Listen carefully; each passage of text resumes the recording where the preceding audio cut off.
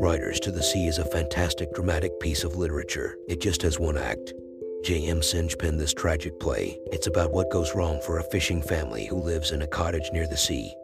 Riders to the Sea starts with a typical setting. Kathleen and Nora, two little sisters, quietly discuss about the past as they talk with each other. Nora can be seen clutching a bundle. Just now, she brought it in. She states that the priest in her village handed it to her. It begs her to figure out if the things in it belong to her brother Michael, who is reported to have died in Donegal. She was also informed that if the goods genuinely belong to him, she should tell her mother that Michael's body washed up on the shore.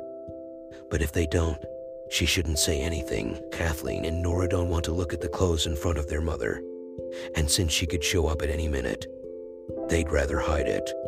Maria walks out on stage as the sisters wait for their mother. Maria is in a lot of difficulty. She always talks about Michael, who was believed to have drowned in the sea 9 days ago but whose body hasn't been recovered yet. Then, when Maria and her daughters talk back and forth, it indicates more about how the plot is going to unfold. We learn out that Bartley, Maria's only son who is still alive, is heading to the Galway Fair. Bartley thinks that the fair will help him sell his horses. Maria tries to stop him because of the poor weather, but he doesn't listen. We observe Bartley leave the cottage and walk to the fair a moment later.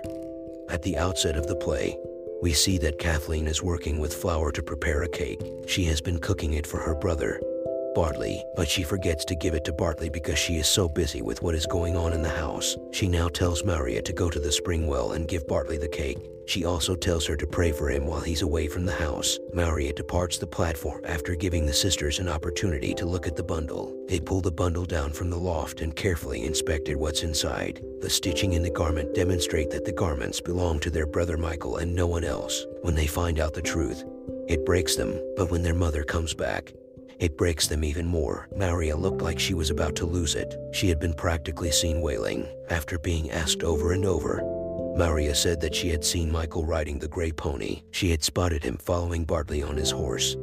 As we can see, Kathleen, Nora, and Maria, the three souls, are in a lot of suffering. Maria, in particular, is too antsy. Her anxiousness is so bad that it makes her lose her equilibrium. She thinks on her prior experiences when she is angry. As far as Maria can remember, practically all of her family has been lost at sea. Her father-in-law, her husband, and her two boys all drowned. Now, her instincts tell her that Bartley, her only remaining son who is still alive, will also not come home alive. Eamon is asked to create a coffin for Bartley by Maria. Bartley's lifeless body is brought in a moment later. Bartley had been flung into the sea by the gray pony.